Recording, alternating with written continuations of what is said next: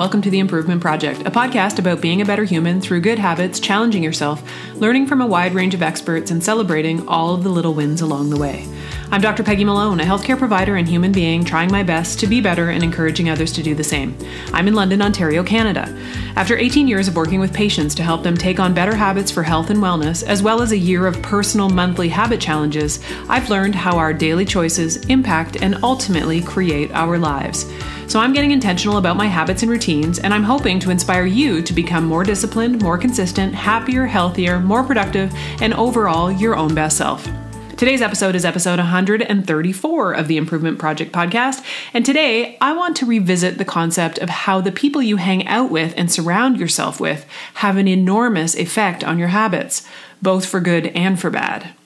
The most important tool that we have, that we often don't think about, for living a better life and for being a better human is other people. The people we surround ourselves with are the biggest influence on our behavior, attitudes, and results. Who you are around, what they've got you thinking, saying, doing, and becoming sets the course of your life. You might have heard this quote by motivational speaker Jim Rohn. You are the average of the 5 people you spend the most time with. The people you spend the most time with shape who you are. They determine what conversations dominate your attention. They influence the attitudes and behaviors to which you are regularly exposed. Eventually, you start to think like they think and behave like they behave. According to research by social psychologist Dr. David McClellan of Harvard, the people you habitually associate with determine as much as 95% of your success or failure in life. Wow. I guess all of us better start paying more attention to who we're hanging out with. As usual, I will bring in the words of my online pretend best friend, James Clear. Here is a quote from him that drives home the point that the power of the effect of the people you surround yourself with cannot be overstated. Whenever you hang out with people that reinforce your good habits, you are naturally crowding out your bad habits at the same time. James is so great. He also says, the people you spend time with can lengthen your life or shorten it, can make your goals seem achievable or impossible, and can fill you with energy or suck it out of you. The people around you can impact your health, your income, and your level of success in most matters. In other words, the people around you are either your greatest asset or your greatest challenge. The good news is that you can surround yourself with the type of people who can help you achieve your goals, no matter what they are. Want to work out more? Become part of a group where working out is normal. Not a goal, not an event, just part of the lifestyle. Want to do better work? Surround yourself with people who make each day a work of art rather than seeing work as a reason to clock in and clock out. Want to live a life of service? Step into a group where service is part of the day-to-day routine. Lasting behavior modification happens when it's part of the cultural norm. Let's go back to health for a second, because this is an outcome that I have invested a lot of time and education and sweat in. So I want to really understand this and pass it on to you. If you're not sure that you believe that who you hang out with can have an effect on your health, let's go to the literature. One study in the New England Journal of Medicine found that if your friend becomes obese, then you have a 57% chance of increasing obesity yourself, even if your friend lives hundreds of miles away. It sounds simple, but if you have close connections with unhealthy people, then it's more likely that you'll be unhealthy yourself. In other words, illness isn't just something you catch, it's something you imitate as well.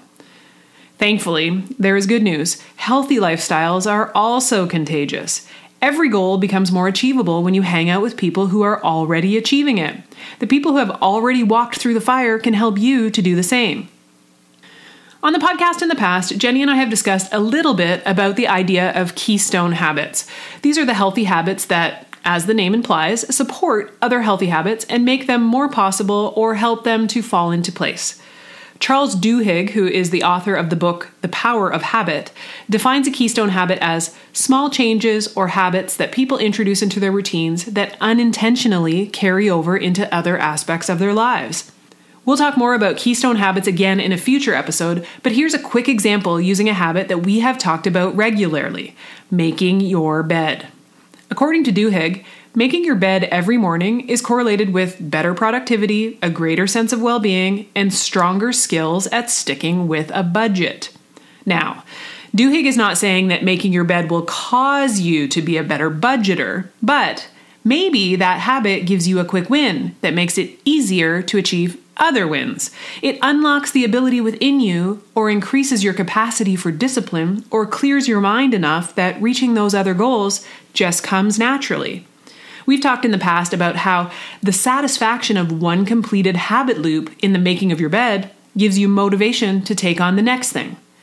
I know from personal experience that when you set out to create better habits for yourself and become the best version of yourself, it can feel overwhelming with all of the new healthy habits that you have to focus on. I think that at this time of year in particular, it's common that people are in this place where they want to do all the things, and they have resolved that this will be the year for better habits around food, exercise, sleep, meditation, gratitude, relationships, etc., etc., etc. It feels overwhelming even to say it out loud. No wonder people usually abandon these resolutions so quickly. So there is something so awesome about the idea of a keystone habit as simple as making my bed, for example, that will set me up for success in other habits in a way that doesn't even feel like extra work, and in a way that doesn't feel overwhelming. Okay, so that gives you a quick review of what a keystone habit is. And the reason I wanted to do this quick review is because it relates to today's subject matter of the people you surround yourself with, or your community. My online pretend best friend, James Clear, talks about creating a keystone community. He says that a keystone community is a small group of people who make it easier to accomplish your goals in life. A keystone community is the group or team that pushes you forward, makes you better, and is there for you to rely upon when you need them. These are the type of people who make change easier. A keystone community is filled with the type of people who make your life click. By the way, this is exactly what we are working to build here at the Improvement Project podcast and in our Facebook group, a community that makes it easier for you to build healthy habits and routines, to work on being more productive and creative, and on being the best version of you. As part of this community, you may have participated in our beginning of the year 7-Day Habits Challenge. And if you didn't, don't worry, another one will be coming up in the next couple of months. But throughout that challenge, we explored ways that you could change up or tweak the systems in your life to make it more likely that you'll remain consistent with your new healthy habits this year. One of the ways that we examined the lifestyle that can lead to good habits, or bad, was to look around at the people who we hang out with the most. So think about it for a second now. Who are the people that you spend the most time with? Do these people regularly do the habit that you are trying to lock in? Are these people some of the people that you think would be in your keystone community? One of the most effective things you can do to build better habits is to join a culture or hang out with a group where your desired behavior is the normal behavior. Or said another way, new habits seem achievable when you see others accomplishing them every day. Now, this can be a tough one. The people we hang out with the most are usually the people that we love the most. And if they aren't into the healthy habit that you are moving toward, it can make you feel like making a change is impossible. Now, don't worry, I'm not going to ask you to ditch your family and friends, but I am going to ask you to increase your awareness about those closest to you and the habit that you want to lock in. If your people are not into that particular habit, I recommend finding a way to add some people who are into the habit. We want you to look for a community, a keystone community that will allow you to be more likely to be successful with your new healthy habits. So some examples of this are joining a gym, obviously when it is safe and available to do so, or joining a support group, or even just interacting with other humans online that are into the new healthy habit that you are practicing. A great example of a place where such people exist, of course, is the Improvement Project Facebook group, which has all sorts of amazing humans who are working on being the best version of themselves. Now, before I finish talking about this subject of your people and your habits, I want to bring up or reiterate a common challenge that people have let me know about when they are trying to start a new healthy habit. People will say to me, "Peggy, but my husband is not on board and they don't or won't do this habit. And it makes it an extra hurdle to try and lock it in as a result." Now, I used husband in this example, but it could be wife, it could be friend, it could be whoever the relationship is. Well, here's where things often get interesting, friends. No promises, but your spouse has people that they hang out with too, and if you didn't notice, one of them is you. So when you worry less about what they are doing and you focus on the good, healthy habit for you with the help of your new Keystone community, your spouse may be influenced to make a change just because they are watching you. Now, this is more common outcome than you think. Even in my world, my husband John is not necessarily all rah-rah about making healthy changes. And it used to frustrate me because, of course, I want him to be healthy and have good habits. After much encouragement, or what some might refer to as nagging, I finally decided that I wasn't going to do that anymore, and I changed tack, and I just did my own thing and stopped bugging him about getting going on his healthier habits. And you know what happened? Without me saying anything, he started making small changes and following my lead. Now, I don't think he'll ever be the guy that leads the way with healthy habits in our household, but he is watching what I do, and because I'm one of his people, it influences choices, even if he wouldn't necessarily admit that out loud. So, this may or may not happen in your household, but even if it doesn't, you have control over what you do, and that's pretty much it. So get yourself surrounded by people that do what you want to do, either in real life or online, and get after it. You may be surprised by the magic that happens. Speaking of people that you surround yourself with, I want you to know that I've got your back. I'm invested in your success.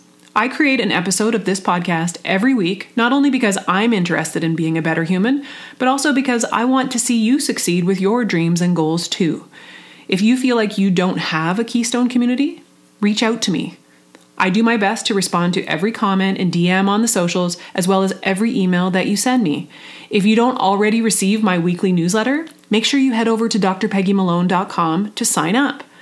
The Facebook group is also a great place where you can find like-minded people that can help support you as you make positive changes on the way to being your best you.